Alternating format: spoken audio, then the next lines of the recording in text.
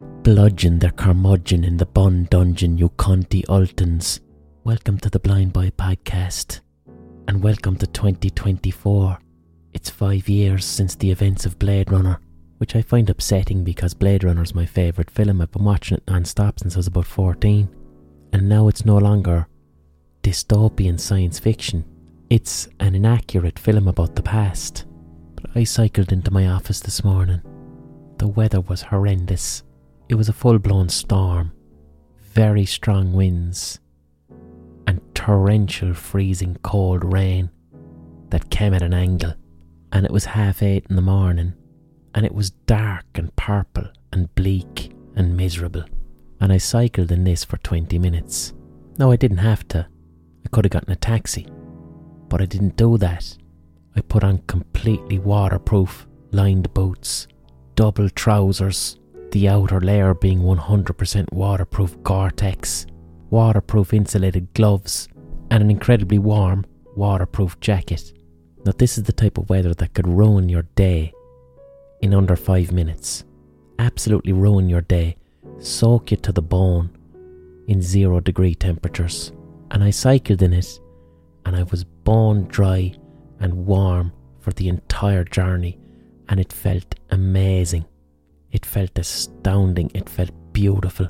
It made me happy to be alive, and it made me feel as if I had power, agency, and a sense of identity. And here's why. There's no denying that weather was horrendous.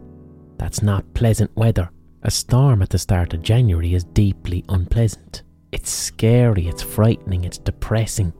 But I have a choice to acknowledge that this weather is outside of my control.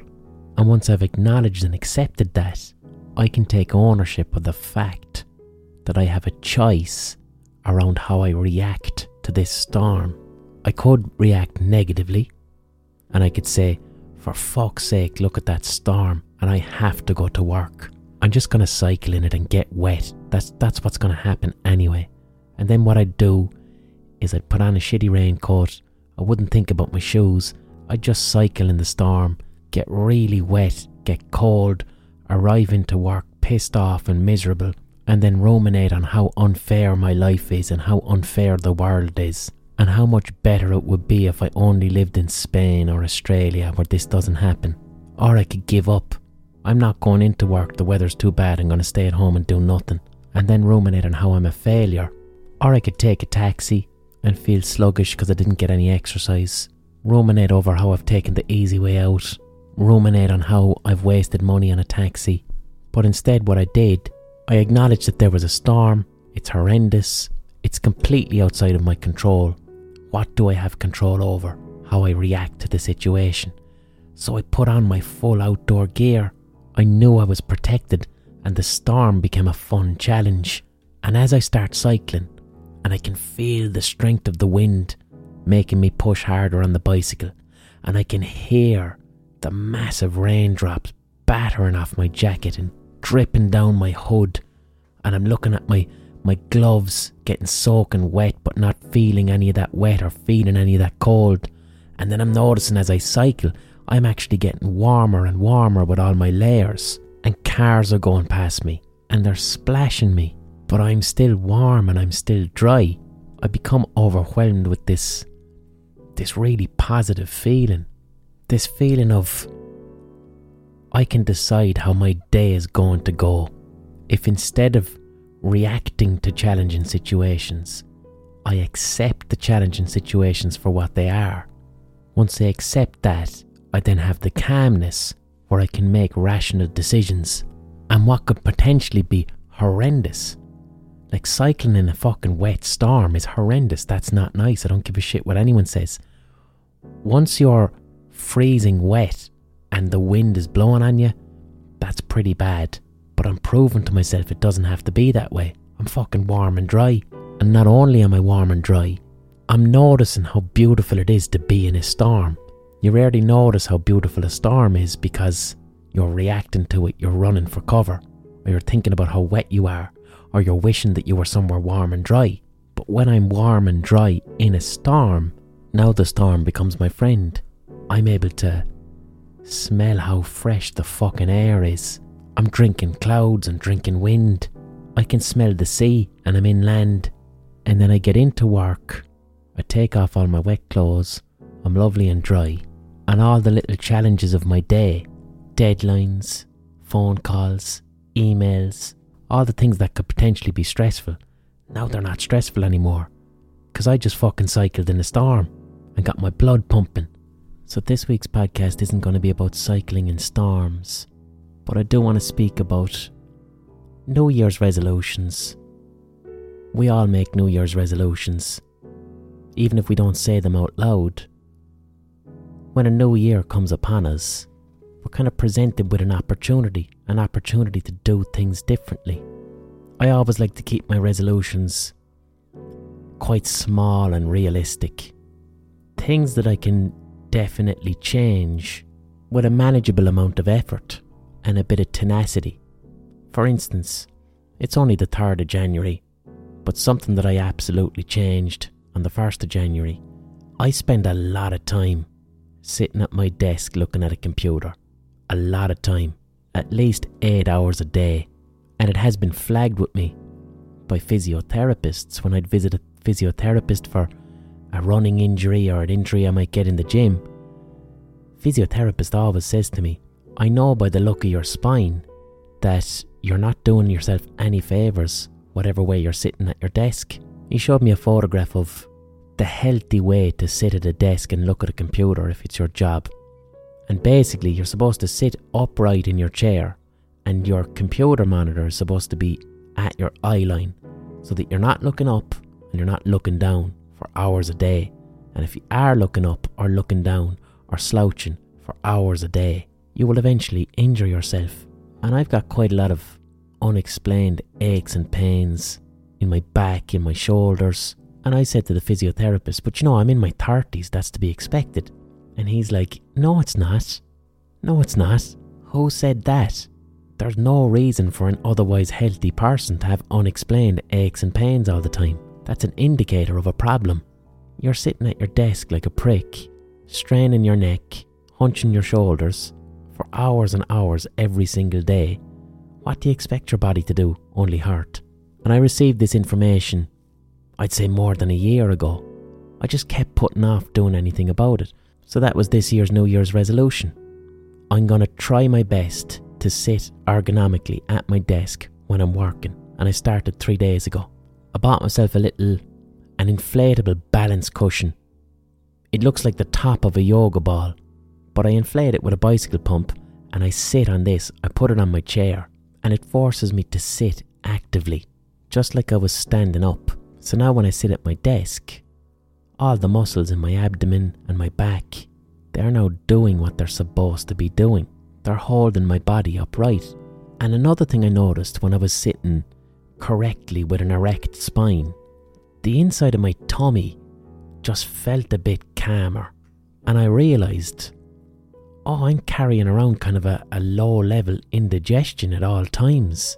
I sit in a way that squashes my stomach. And after 2 hours, my stomach just felt nice and calm and normal. And it was fantastic to have that awareness. And then I meditated. Because I meditate at my desk maybe once a day, twice a day. Just a little 15-minute meditation with my eyes closed. And I meditated while sitting on this inflatable disc. And my meditation experience was much more pleasant. In fact, it was the best meditation I'd had in fucking years. Because years ago when I was less busy, I used to meditate down by a river, but I'd sit on the ground. There was no chair supporting my back, and I used to think the meditation was more effective because I'm in nature, I'm down by a river. Now I notice that's not the case at all. I've been trying to meditate at my desk with shit posture, kind of slunched over a little bit, and I'm not able to fully breathe diaphragmatically. So this little cushion on my seat, I'm having cracking meditations now, experiencing this deep calm because I'm able to breathe in a much more healthy way, all because of a little seat. And then the other thing I did is when I'm using my laptop, I just stack it on a couple of books so that my laptop screen is right in front of my eyes, like I'm talking to a person. and now I'm not looking down and straining my neck. And I've been doing this 3 days, and what do you think happened? Every single morning when I used to wake up, like every single morning, I used to just wake up in pain. I'd wake up with a pain all down the side of my back.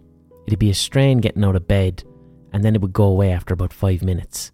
And I'd just say to myself, this is just what happens when you're in your 30s. Aches and pains that exist for no reason. How unfair. I wish I was in my 20s again. This morning was the first day in a couple of years where I woke up and didn't feel that pain. It's gone. It's gone. All because I sat at my desk in a healthy way. A very simple, achievable goal that just required a small bit of tenacity and reminding myself. Sit on your cushion and make sure you're looking straight ahead at the monitor. That's it. But also, I didn't just rid myself of an annoying pain. Like, I wasn't walking around all day long in agony. I just had this deeply unpleasant pain in the side of my back when I would wake up every single morning as a given. I like waking up in the morning. I like opening my eyes, taking in a breath, and feeling a sense of ambition and positivity about the day ahead. The pain in my back was actually robbing me of that. Because for 2 years, every morning I opened my eyes, I'm not reflecting on, wonderful, isn't it great to be alive another day? I wasn't reflecting on that. I was going, that fucking pain in my back, ow, and then stretching, and then feeling like I'm 90 trying to get out of bed, and then walking the pain off. And then when I'm trying to think about the day ahead, it's coloured with a tinge of negativity and unfairness. And then I'm thinking, for fuck's sake, I'm going to open my inbox now, because it's the morning. I wonder what hell awaits me in my inbox, or what awful emails I have to answer. Because the physical pain has set up a theme of unfairness. It's set up a cranky theme in my morning. Something that's completely outside of my awareness, like absolutely outside of my awareness, where I'm accepting feelings as if they are facts. Whereas how I want to wake up in the morning, how I enjoy waking up in the morning is excellent. I'm awake. What am I going to have for breakfast? I wonder what the weather is like. I bet my cat is starving. I better feed her first. What am I going to learn about today? What am I going to do? Who am I going to meet? Fuck it, I bet you have a load of emails. Bet you have a load of emails now in my inbox because it's the morning. Let's just eat breakfast, answer the emails, get them done, get them out of the way, and then move on with your day. That type of positive choice about my morning, when I wake up, waking up mindfully, that's now a possibility because my first waking thought isn't, ow, that feels sore, for fuck's sake. So that was my only New Year's resolution. Sit ergonomically at your desk. Give it a go and see what happens. And I'm thrilled with the results. And I even identified a bunch of shit that I didn't know was pissing me off. So that's a good New Year's resolution right there. I wasn't unrealistic. I didn't set myself up for failure. I didn't say to myself, you're going to read 2 books a week. You're going to learn to play the trombone in a month. You're going to learn Spanish. I'm not saying those goals aren't achievable, but sometimes New Year's resolutions, they make us kind of kick ourselves up the arse unrealistically. We overestimate what we can achieve. We set the bar too high and then feel miserable and feel like failures when we don't achieve the unachievable.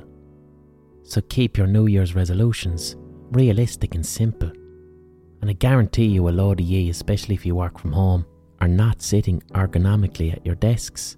So give that a go. I'm going to sit healthily at my desk. And I'm not 100% sure about this, but I think your employer is legally obliged under health and safety laws to facilitate a work environment where you're not damaging your body. If you're bending your neck multiple hours a day to look at a laptop screen, it'll probably catch up on you. Another quite achievable, positive and flexible New Year's resolution: stop looking at your phone in bed. Phone screens are bigger now, they're brighter. Apps like TikTok are just too entertaining, just way too entertaining. You will fuck up your sleep if you're lying in bed looking at TikTok or posting in a WhatsApp group. going to be difficult to go to sleep and you'll feel like shit the next day. You can listen to an audiobook or listen to a podcast, but you just don't want to be staring at a screen and engaging with it. Do you remember like being at a sleepover when you were younger? You can't get to sleep because everyone's talking. You're trying to sleep but your brain is in social mode. Well, posting in your WhatsApp group with all your friends is like talking shit at a sleepover, except now you've got work in the morning. You're triggering those social parts of your brain that aren't conducive with sleep. So not looking at your phone in bed before you go to sleep, that's a realistic New Year's resolution with immediate benefits that you'll notice in a couple of days. And all that's required from you is a bit of tenacity and discipline. Just put your phone somewhere where it's a pain in the arse to get out of bed and get it. You'll fall asleep earlier, you'll have a better quality sleep, and when your alarm goes off in the morning, you won't be hitting snooze because you have to get out of bed to turn the alarm off. And by that time, you're up and out of bed. You might as well get up. I think a New Year's resolution that everybody should at least try, and it's been one of my New Year's resolutions every fucking year. I'm consistently trying to do this, to stop living in my head. And that's what I want to make this week's podcast about living inside my head, living inside our heads, and what that means. I'm going to give you a basic example that most people can relate to. Have you ever gotten into your car to drive to the shop or drive to work, and you sit into that car and you turn on the ignition, and then suddenly you're at your destination, you're at work or you're at the shop. You don't remember any of the journey. You know that you used your indicator, you overtook someone in traffic, you used a roundabout. You know that you did all these things, but you can't remember any of the journey at all. All you know is that you're here now, you're at your destination, and you can't remember any of the journey. It's as if you were on autopilot. Well, we can live huge amounts of our day like that. Hours can pass. You might have spoke to somebody that day. You might have bought your groceries. You somehow went about your life on complete autopilot. That's called living in your head. And when we live in our head, we're daydreaming, but not nice, pleasant daydreaming. A spiral of negative thoughts, usually worrying about the future or feeling bad about the past, and ruminating consistently, non-stop, negative, stressful, internal chatter, and somehow you're on autopilot and going about your day. When my mental health is bad, that's how I live my life. I live my life on autopilot. My day consists of consistent internal conversations with myself with a very negative theme, worrying about the future or feeling bad about the past. And I'd climb into bed at the end of the day and be like, I don't really remember what today was. I don't know what I did. And I'll think of something specific like, was I in Harvey Norman looking at kettles? No, that was 2 days ago. I know I was in Harvey Norman and I was picking out kettles. I was picking out a kettle that I wanted, but somehow I don't really remember it or when it happened. And that's living in autopilot. That's living in your head, not the present moment, to go about your day with very little awareness of how you're feeling, what's happening around you, what you're seeing, what you're smelling. And to live like that is fucking miserable. It's really, really miserable. And there's very little meaning in it, and there's very little achievement in it. I rarely look back on a day of ruminating with anything other than shame and regret, which then spirals into more ruminating. To live in your head means to not connect in any way with your environment, with your emotions, with yourself, with other people. Your focus is 100% on negative opinions about yourself, negative opinions about other people, and negative opinions about the future. Imagine you had a bully, a very evil and nasty bully, who really enjoys putting you down, and they know every single thing that you don't like about yourself. They know every secret that you have, that you're embarrassed about or ashamed about.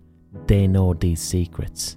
This bully knows every single time you did something that was publicly embarrassing. This bully knows every single time you said something mean to somebody or let another person down. This bully knows exactly how to hurt you and make you feel fucking tiny. Well, when you're living in your head, you become your own bully. You speak to yourself inside your own head in a way that you would never speak to another person. Think of the things that you say to yourself when you're ruminating, when you're worrying about the future or being hard on yourself about the past. Imagine you heard someone speaking like that about somebody you loved, about your ma or your dad or your son or your daughter or brother or sister or your best friend. Imagine you heard a person speaking to them the way that you speak to yourself when you're ruminating. You'd interject immediately. You'd say, hold on a minute, you can't speak to them like that. This is psychopathic. What are you doing? This is bullying. But when we live in our heads, we do that to ourselves all the time, non-stop chatter. You're going to fuck up at work and you're going to lose your job. And when you lose your job, you won't be able to get another one because you're a fucking idiot. You're unemployable. You're always fucking up. If you lose this job, forget about it. You're never getting another one again. You're pathetic. No one wants to be around you.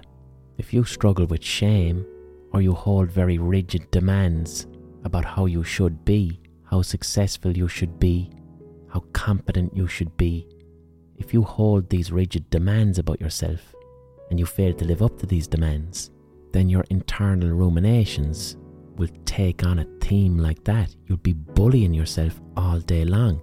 And when you say these words, you will also feel a corresponding negative emotion. You'll feel it in the pit of your belly as failure and fear. And then we'll use that feeling, that negative emotion, as evidence that our thoughts are actually true. Rumination causes us to think of feelings as if they are facts. You gave a presentation to your team today at work, and when you finished it, you looked at your boss and they had a kind of expression on their face as if they were upset or disappointed about something. So you decide that your presentation was terrible because you're a fuck up and you're shit at presentations. Now your boss knows this and they're now getting ready to fire you. And that thought feels terrifying and you experience it like something is grabbing your gut in a really unpleasant way. And then that feeling is so real that now the thought must be true. And now a spiral starts where all you can think about is the worst possible outcome. All you can think about is you definitely fucked up the presentation. The face that your boss pulled is definite evidence that you fucked up and they acknowledged it. You feel like a fuck up. Now you're projecting how much of a fuck up into your boss's head. You're reading your boss's mind. You're deciding that your boss has decided that they're going to fire you. You experience shame. You experience anxiety. Now your thoughts spiral in such a way that no alternative information is allowed in. Now it's 3 o'clock in the day and you can't remember your lunch break. You know that you ate the lovely ham and cheese sandwich that you made for yourself last night, but you can't remember eating it. Now your boss is coming down to your desk and he's talking to you about something to do with your job, but all you feel is terror because he's definitely going to fire you because of that presentation earlier on. Then your boss walks away and you can't remember any of the fucking conversation he just had. And you know he just had a conversation with me and he asked me to do something and I don't know what the fuck that was because all I was thinking about was how he hates me and how he's going to fire me. Now the rational thing to do in that situation is to go back to your boss and say, I'm sorry, I zoned out in that conversation. Can you say to me again what you were asking me to do? But you're not going to do that because the emotion of shame and terror is too strong. Now you're afraid of your boss. You're afraid of getting into trouble. You feel as if you are in trouble. You're not an adult anymore now, you're a child. And you've created a real problem for yourself. You don't know what it is your boss asked you to do. You get home. You don't remember how the fuck you got home, even though you knew you drove home. You cook a dinner for yourself. You eat it. You can't remember either cooking it or eating it. And you're just consistently ruminating until you fall asleep. And then the next day in work, your boss comes to you and says, did you do that thing I asked you to do yesterday? And you didn't. You actually didn't. And now he's really disappointed, genuinely. And a self-fulfilling prophecy has been created. And you can continue that pattern over a couple of months until you actually eventually do get fired. Living in your head will remove your capacity to respond to things like an adult. It'll have you feeling like a child who's in trouble, a bold child who's in trouble. And the worst part about living in your head is that it robs you of time. I've lost literal years of my life to living in my head, spending entire days consumed with worrying thoughts, being my own bully, not remembering what I ate for dinner or what I saw that day, or walking past people that I know, someone waving at me and I don't see him because I'm too consumed with my own negative thoughts, losing out on potential moments of joy and just being happy to be alive. And a consistent goal for me, and why I try to maintain decent emotional resilience and mental health, is to avoid that. Because to live like that, it's really and truly devoid of meaning. The only meaning I can take from it is, I don't want to do that. That's the only meaning I can take from it. That's so painful and pointless. I want to avoid doing that at all costs. And how I avoid it is mindfulness, connecting with my environment. That's why I opened this podcast speaking about why I cycle to work in the rain. Because you might have been listening thinking, oh, this is just blind by being an eccentric cunt, making a big deal, or wearing Gore-Tex again. What I'm doing there is, it's an exercise, it's a warm-up. It comes down to concrete thinking and abstract thinking. What is concrete? Concrete is something solid. You can touch it, you can see it. Mindfulness is concrete thinking. It's raining. Oh, there's a storm. Okay, I can see with my eyes. It's raining. It's very windy. I can feel it, and I can feel how wet it is. It's there in front of me. It's right there. This is happening. This is a problem because I want to cycle to work. I need to get into work and I really want to cycle to work. So this rain here is actually a problem. How can I solve this problem? Okay, I'm going to put on really, really good rain gear. I've prepared for this. I'm going to put on really, really good rain gear and I'm just going to cycle in it and I'm going to get to work and I'm going to be dry and warm and I'm going to have a lot of fun along the way because I'm going to enjoy the storm from the safety of my warmth and dryness. So that there is concrete problem solving about a concrete, undisputable situation that's happening in real life. A fucking storm. Now rumination, living in your head, there's nothing concrete about that. That's abstract thinking. Concrete thinking is, it's happening. I know it's happening because I can see it, touch it and smell it and hear it. Abstract thinking is what if. You can't touch a worry or an anxiety. You can't touch an idea. You can't see an idea. When you have a worry, you'll make a mountain out of a molehill. You're not going to make a mountain out of a molehill in real life. Why? Because it's a fucking molehill. I'm looking at it. It's tiny. I need to be able to apply concrete thinking to the abstraction of emotions. And here's what I mean. When I did cycle into work and I opened my emails, the first email I got was very, very upsetting. Failure is an essential part of my job. If you work in entertainment, you will consistently be disappointed, rejected and let down as a given. That's the job. At all times, I might have 4 or 5 projects on the go that you'll never hear about.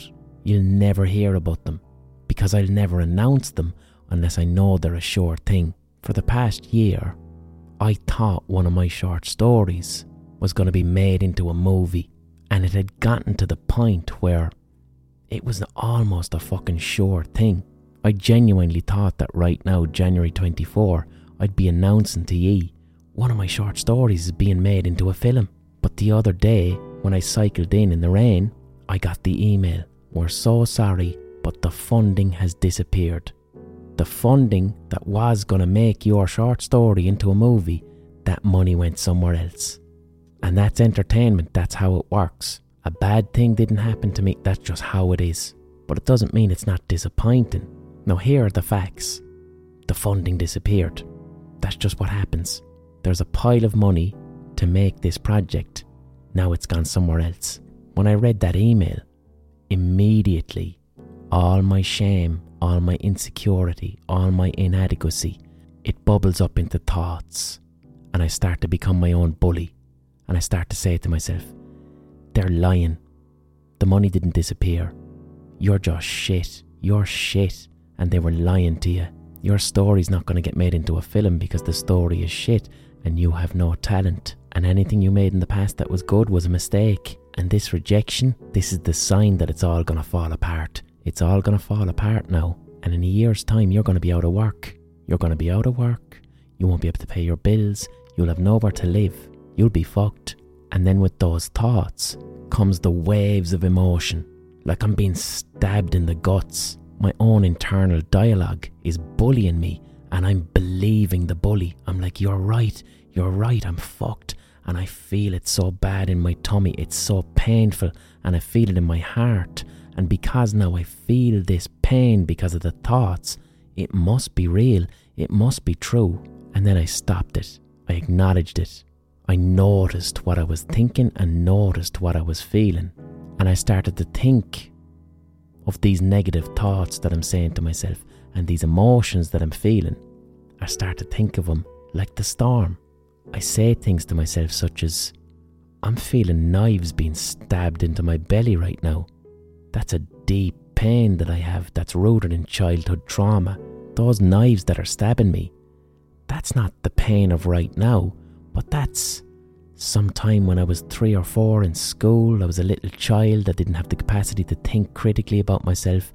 When I felt a great rejection, or I felt less than, or a teacher said something to me that made me feel inadequate, and now I'm feeling that pain once again, and it's so painful that I'm treating it like it's real, but it's not fucking real. I'm an adult. Yeah, it's disappointing. I genuinely thought my fucking short story was going to be made into a film. That's real disappointing. But I didn't have a film yesterday and now I don't have one today. I've lost nothing. And this is what you signed up for. This is the fucking job. This is it. The entertainment industry is mostly rejection. Acknowledge, recognise and feel the disappointment because that's real and that's okay. But like, you're useless and you don't have any talent, and in a year's time you're going to be completely out of work and won't be able to pay any bills. There's no evidence for that. There's no evidence at all. That's a complete abstract thought. The only thing that's concrete here is the email and the feeling of disappointment. And then I felt the feeling of completeness. And I got on with my day with a bit of disappointment, but ultimately, so what? There's going to be other opportunities. This situation is completely outside of my control. And the only thing I do have control over is how I react to it. I wouldn't have been able to do any of that if I hadn't started my day by mindfully acknowledging the storm and choosing how to respond to it. Tackling concrete situations, that's actually quite easy. Tackling abstract situations, abstract thinking, that's real difficult. It's raining, I can see it, it's wet. Well then put on a jacket. That's a lot easier than you're a horrendous failure and you deserve to suffer. But if you practice with the concrete stuff, then you're ready for the abstract. If I hadn't responded to that storm rationally in a solution-focused way, if instead I'd have said, oh God, it's raining, that's so unfair, I'm just going to stay inside and mope. If I'd have done that, then when that email came in, I may not have had the resilience to address my internal shame with any degree of criticality. I would have spent the rest of my day living in my head in a consistent loop and spiral of negative thinking, and that might have lasted for days or weeks or months. And why do we ruminate? Well, to take my example, one trigger would be an inability to tolerate discomfort. Suffering is a necessary part of being alive. It's inevitable. If you're to exist in this world and experience happiness and love, You're also going to get rejected. You're going to get disappointed. That's a given. That's the tapestry of human existence. So to receive disappointing news, whatever that is, in my case a rejection, to receive disappointing news, you got to sit with the discomfort. You have to sit with how uncomfortable and unpleasant that rejection is in an emotionally mature way. You have to take ownership of that rejection. You have to touch the rejection like you'd touch the rain. Rejection is abstract, but when you connect with it, it becomes concrete. You feel it. For fuck's sake, that's disappointing. Bollocks. I would have loved to have made a movie out of one of my fucking short stories. That would have been class. And I've been working on it for a year. That is fucking disappointing now. Bollocks. You acknowledge it. You accept it. You take ownership of it. You feel it. You know that you can tolerate the discomfort of a rejection when you don't feel ashamed telling people. You're not embarrassed about it. You don't feel the need to hide it. By responding to the rejection with intense shame and fantasizing about how useless I am and how much of a failure I am, I'm actually refusing to tolerate the actual concrete discomfort. As an adult, see, I'm retreating into childhood pain there. I'm awful, I'm terrible, I'm bald, I'm in trouble. That's what a child does when they want to be soothed. You want your mammy or your daddy to come along and hug you and solve all your problems, even though what you're doing there is you're actually creating more pain for yourself. It's easier to go, I am useless, I am terrible, I want to cry, because you don't have to accept adult responsibility for the discomfort. You get to address it like a child who can give their problems to an adult to solve and be soothed. But I'm not a child, I'm a fucking grown man. So when I cry out and call, there's no one coming to hug me. I gotta hug myself. And then another trigger for rumination can be an inability to tolerate uncertainty. And this is a common one. If my thoughts drift into, you're a failure, everything is gonna fall apart, and in a year's time, you won't even have a job and you won't know how to pay your bills, you're gonna be fucked, you are. That's extreme worry right there. And there's no evidence for it. That's an inability to tolerate uncertainty. When you worry and you ruminate and you worry about the future over and over again, even though it's deeply painful and harmful to ourselves, when we worry and worry and worry and create all these possible terrible scenarios in our heads about what might happen, what we're actually trying to do is create certainty. You're fantasizing about all the myriad ways that things may go wrong, because that's actually easier than taking ownership of uncertainty.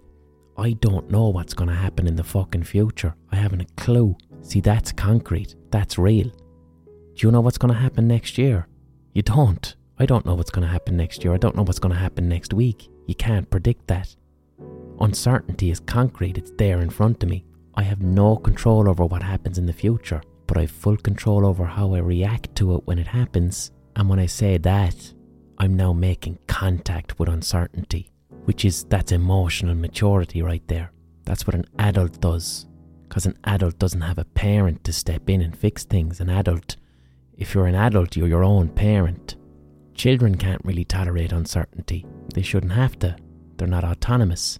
A child shouldn't have to tolerate uncertainty, because their parent can come in and say, don't worry about it, I've got it. Don't be worrying about bills. Don't be worrying, I've got this. You just enjoy being a child. But in triggering moments, we can retreat to that childhood way of thinking. Mammy, Daddy, I don't know what's going to happen. Please, can you fix it for me? That's no good to you as an adult. It's not going to work. You'll fall into a cycle of rumination, and it'll rob you of the vitality of the present moment and experience in life. So practicing mindfulness for me, acknowledging concrete things that are happening in the here and now. It's raining, it's wet, better put on a jacket. That's a warm-up from when my emotions decide to create an abstract storm. Mindfulness is practice. It's practice. It's consistent. You do it on a continual basis, and you're exercising a muscle. And what I mean by that, and I'm speaking outside of my remit here, but I'm paraphrasing actual neuroscientists that I've had on this podcast, like Dr. Sabina Brennan, When you practice something like mindfulness regularly, you're exercising the neuroplasticity of the brain. If I actively change my behaviour, actively try to tolerate uncertainty, actively try to tolerate uncomfortable situations frequently and regularly, then it eventually becomes my default response. It becomes the path of least resistance in my brain. But if I allow myself to fall into patterns of rumination and living in my head, then that becomes my default. And then I have poor mental health. And then I lose my capacity for executive functioning. If I'm living in my head, worrying about the future, feeling regretful about the past, and I'm doing this consistently over a number of weeks, I lose the ability to keep track of time. I become forgetful. I become afraid to tackle basic things like emails. My self-esteem becomes low. And when opportunities present, such as another opportunity to turn one of my stories into a movie, when that opportunity presents itself again, which it probably will, I might turn it down because I'm scared of being rejected. And that's actual failure. Doing nothing because you were scared to try. But getting rejected isn't failure at all because you tried. So I'm going to have a little ocarina pause now, and after the ocarina pause, I'm going to talk you through a very basic mindfulness exercise that you can practice on a daily basis as a New Year's resolution, something really simple. So I don't have an ocarina today. What I do have is a mug and a USB key. I'm going to hit this mug with a USB key and you're going to hear an advert for something.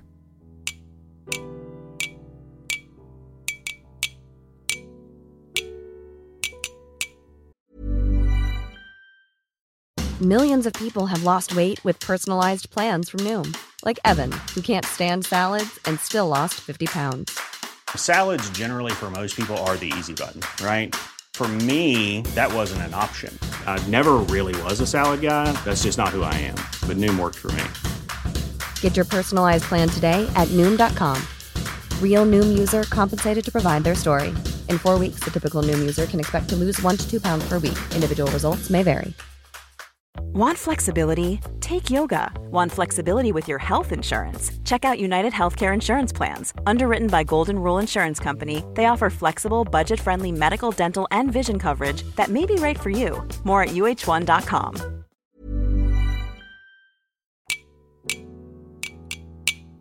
That was the hitting a mug with the USB key pause, and you would have heard an advert there. Support for this podcast comes from you, the listener, via the Patreon page, patreon.com/The Blind Boy Podcast.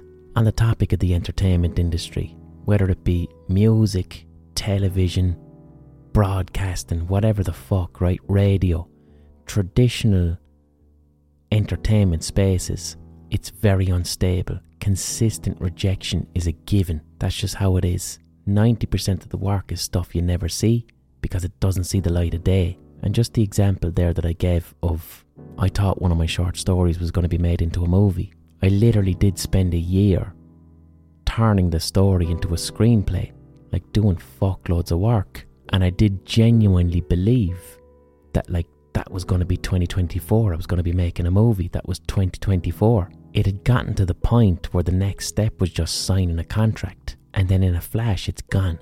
That happens all the time. That's just how the industry is. I lived that way for 10 fucking years, trying to get TV stuff commissioned, writing it, working on it for a year, and then it never happens. This is why a lot of the people who are successful tend to be independently wealthy or nepo babies. They already have a net that can protect them from that type of rejection. But what I adore about podcasting is I now have a net. I now have a financial net because of my patrons. I'm disappointed that I got that news, but it didn't financially devastate me. I wasn't counting on that to pay my bills for the next year because I make this podcast and this podcast is listener funded and there's no commissioner to step in and say, sorry Blind Boy, no more podcasts. This is completely outside of that system and it's wonderful and it's why I love it and it's why I'm so grateful to be making this podcast each week. So if you consume this podcast, if you enjoy it, if it brings you mirth, merriment, whatever the fuck, if you're regularly listening to this podcast, please consider becoming a patron. Patreon.com/The Blind Boy Podcast. Now Patreon are after doing this new thing where they're offering people the opportunity to become a free member. I don't know why they're doing that. I think Patreon just want your data. But if you are becoming a patron of this podcast, please become a paid patron. I see no benefit from people becoming free patrons. All I'm looking for is the price of a pint or a cup of coffee once a month. That's it. But if you can't afford it, you can listen for free. I don't mean become a free patron, but if you can't afford it, you can just listen for free. Don't have to become any type of patron. You listen for free, and the person who is paying for you to listen for free. So everybody gets a podcast, the exact same podcast, and I get to earn a living. Patreon.com/The Blind Boy Podcast. And thank you so much to my patrons, because I can pay my bills, I can rent out my office, I can exist as an artist with a sense of financial stability because of the Patreon model. And I get to deliver work and writing and podcasts that I really adore and that I love making. And I'm not beholden to advertisers. Advertisers can't come in and tell me to change my content. They can go fuck themselves. Just a couple of gigs to promote. I'm back in Vicar Street in Dublin on the 22nd and 23rd of January. That's a Monday and Tuesday night. I love my Vicar Street gigs on Monday and Tuesday nights. I keep doing them because they're my favourite gigs. It's a beautiful venue, and there's something about the Monday and Tuesday night energy that just always leads to an incredible podcast. So if you're in Dublin on the 22nd and 23rd of January and you want a lovely, nice, relaxing evening at one of my live podcasts, it's like going to the cinema or going to see a play. There's no one getting shit-faced and you're home in bed by 12 o'clock. So come along to those Vicar Street gigs, because a lot of people bought tickets as Christmas presents, so there's very few left. Then I'm in Oslo, over in Norway, on the 6th of February. I can't wait to go to fucking Oslo, because it's the home of the Vikings, lads, and I'm obsessed with the Vikings. I want to go to the Viking Museum in Oslo. They have a perfectly preserved Viking ship. I've been dreaming about it. I can't wait to be somewhere that's that cold. I can't wait to be somewhere that's that far up north. I'm so excited about Oslo. If you're in Oslo and you have any interesting guests there that you'd like to suggest to me, I'd love to do something about the Vikings or Viking folklore. I would adore that. If you have any suggestions for guests of who you'd like me to talk to in Oslo, give me a shout on Instagram, Blind Boy Boat Club. But yes, live podcast in Oslo in Norway on the 6th of February. And then I'm off to fucking Berlin. 2 gigs in Berlin on the 8th and the 9th. There's a couple of tickets left for the 9th. I'm in Derry on the 20th of February in the Millennium Forum. First live podcast in Derry, I believe. And then my big, giant, massive UK tour. That's in April, is it? Fucking Newcastle, Glasgow, Nottingham, Cardiff, Brighton, Cambridge, Bristol, and the Hammersmith Apollo in London. Come along to those gigs. That's going to be in April. The weather will be better. Can't wait. So, to the topic of mindfulness and New Year's resolutions, and how what I love about mindfulness is that it makes you sound fucking mad. Like you kind of don't want to get caught doing mindfulness because it's so bizarre. Like, I never want to say to someone in real life, I'm standing in this storm wearing Gore-Tex so I can truly experience the smell of this rain. That's a statement that will get you labelled as an eccentric. But mindfulness is a very powerful tool. It's so simple, it's so easy because it's purely concrete, and children have it nailed. Like, children are mindful all the time. They're so curious about everything. But as adults, we lose mindfulness, or we only really exercise mindfulness when we're on holidays. Like, if you fuck off to Greece, if you go to Mykonos, and you're just there standing in awe, looking at how beautiful all the white buildings are, and the gorgeous sea, and the sunset, you're practicing mindfulness right there. You're fully in the present moment, looking at everything that's right there in front of you, smelling it and seeing it, and absorbing how wonderful it is to be alive. That's mindfulness. That's what mindfulness is. It's one of the reasons that a holiday can feel so relaxing and rejuvenating.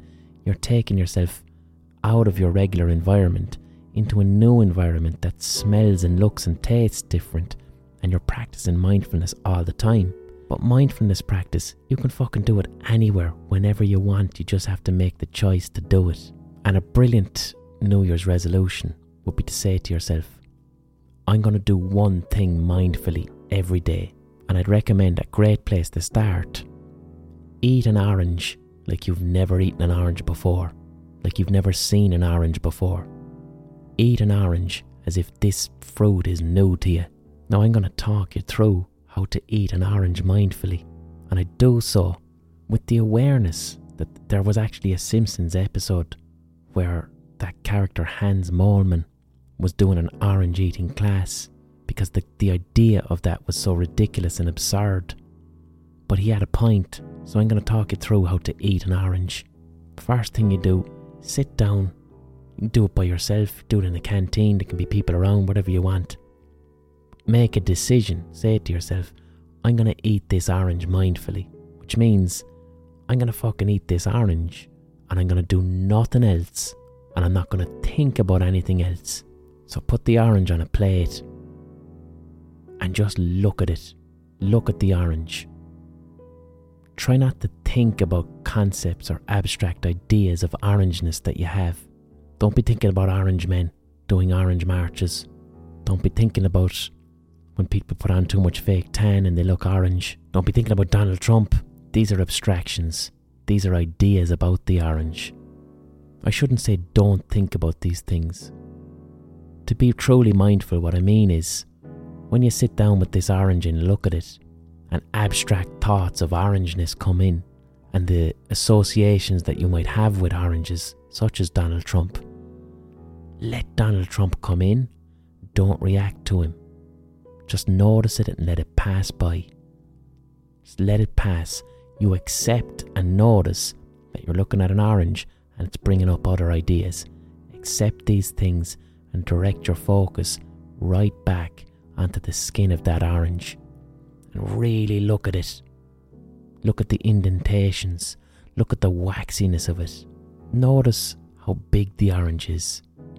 Is it a large orange? Is it a small orange? How orange is the orangeness of it? Even though it's called an orange, is it more of a beige? That's an abstract thought. Let it pass by like it's a cloud and focus your attention back onto the piece of fruit. Now, open the orange, whatever way you want, whatever way feels right.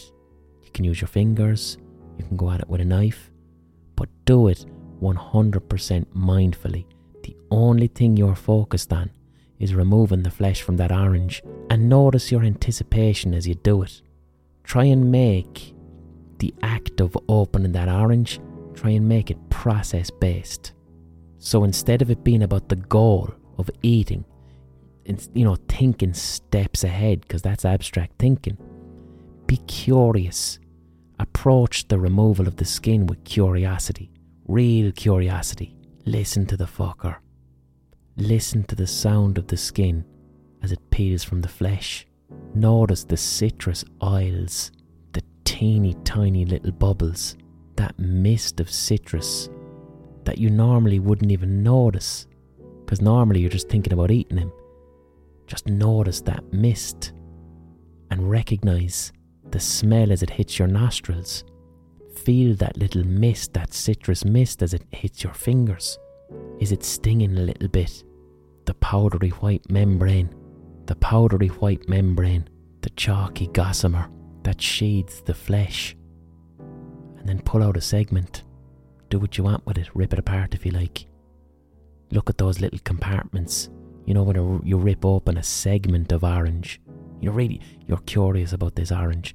You're ripping open the segment of the orange and looking at all those hundreds of teardrop sacks of juice.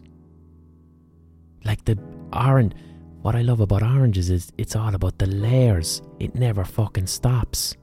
It never stops. What the fuck are they? Those little sacks.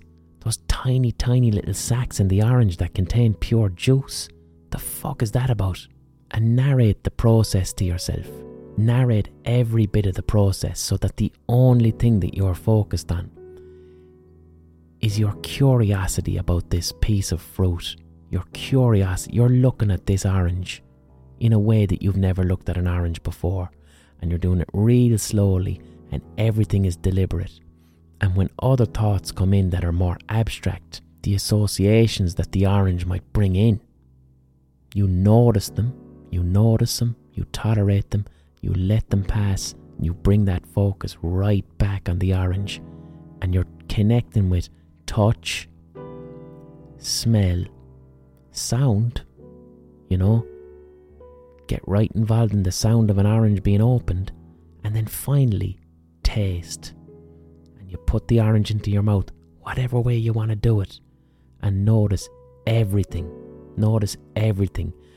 about how you chew down on it, how it smells when you eat it, the texture.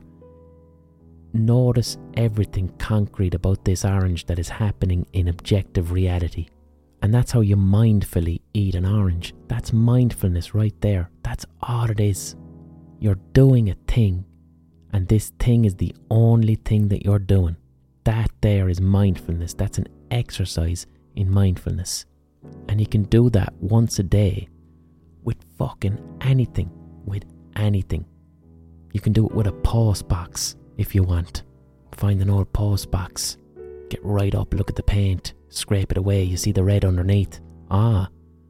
It's red underneath because they used to be red when the Brits ruled the country for 800 fucking years. That's an abstract thought. Bat it away. Look at the post box more. Feel the cold of the iron rim around its gaping mouth. Look, you can do mindfulness with fucking anything. You can do it with dog shit. Do it with dog shit. You don't have to touch it. Sight, sound, smell, concrete, present. Whatever mindful exercise you're doing, do it once a day with whatever you want. And eventually, with enough practice, that's not difficult being mindful with an orange. It really isn't. Just focus your attention back on the orange all the time. Do that enough.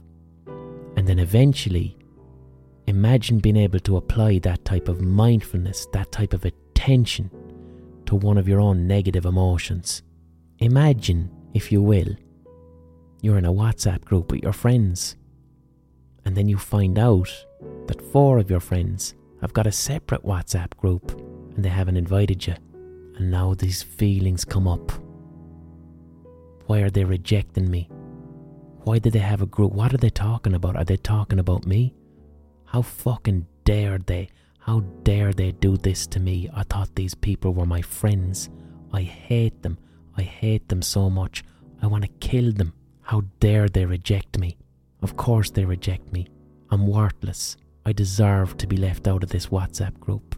And you feel that heavy sadness in your heart as it goes down to your belly. Now imagine you could analyse and touch and think about and look at that heavy sadness in your heart down to your belly as if you're eating that orange. You're not reacting to it. You're taking full ownership of that feeling. And you're focusing on nothing but that feeling, that deep sadness of your heart pulling down to your belly when you feel that people who you trust and love, when you think that they've rejected you. And when you focus right in on that feeling and you're thinking about it critically, you're like, this reminds me of that time when I was 6 and I called round to my friend Barry's house and I said to his ma at the door, "Is Barry there?" And his ma said, "Barry's not here." And then you said, "Okay." But when you looked in the living room window, Barry was in there sitting watching TV. And you felt so lonely and rejected, and you wondered why Barry didn't want to play with you. And now you feel that exact feeling right now as an adult because your friends have a WhatsApp group that you're not in.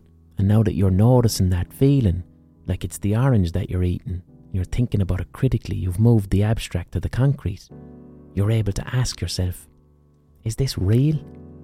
Is this feeling real? Or is it just a past hurt that's replaying now in the present moment? What can I do about this? Maybe I'll just ask the lads why they've got a WhatsApp group that I'm not in. Maybe I'll just find out the answer first, rather than jumping to conclusions about how they hate me and how they've rejected me. You see, you practice on the orange. Practice on the orange. Do it as an exercise. Do it frequently. Do it regularly. Practice on the dog shit. Practice on the post box. And then eventually, you'll have exercised the muscle enough that you can turn that attention to one of your own deeply negative emotions and deeply negative thoughts. You can turn that exact curiosity to an abstraction that's happening inside your own internality. You avoid a spiral of rumination and living in your head. And let me tell you something. There is no greater fucking feeling. There's no greater feeling than being able to mindfully examine a toxic internal emotion. What that is right there is vulnerability. Everything about our mind wants us to turn away from these emotions, to not look at them, but to react to them, to react to these emotions and treat them as if they're the truth. But when you can examine shame, anxiety, low self-esteem, like really fucking examine them, like they're an orange that you're about to open, that you're peeling back the layers and you're curious about it and you're looking at it and you're not afraid. That there is adult vulnerability. That's adult vulnerability. And if you can do that, that's where self-esteem comes from. That's where meaning comes from. That's where genuine fucking happiness comes from. Alright, that's all I have time for this week. That was a bit of a mad podcast. I don't think that's not a good episode to listen to out loud in the office. Alright,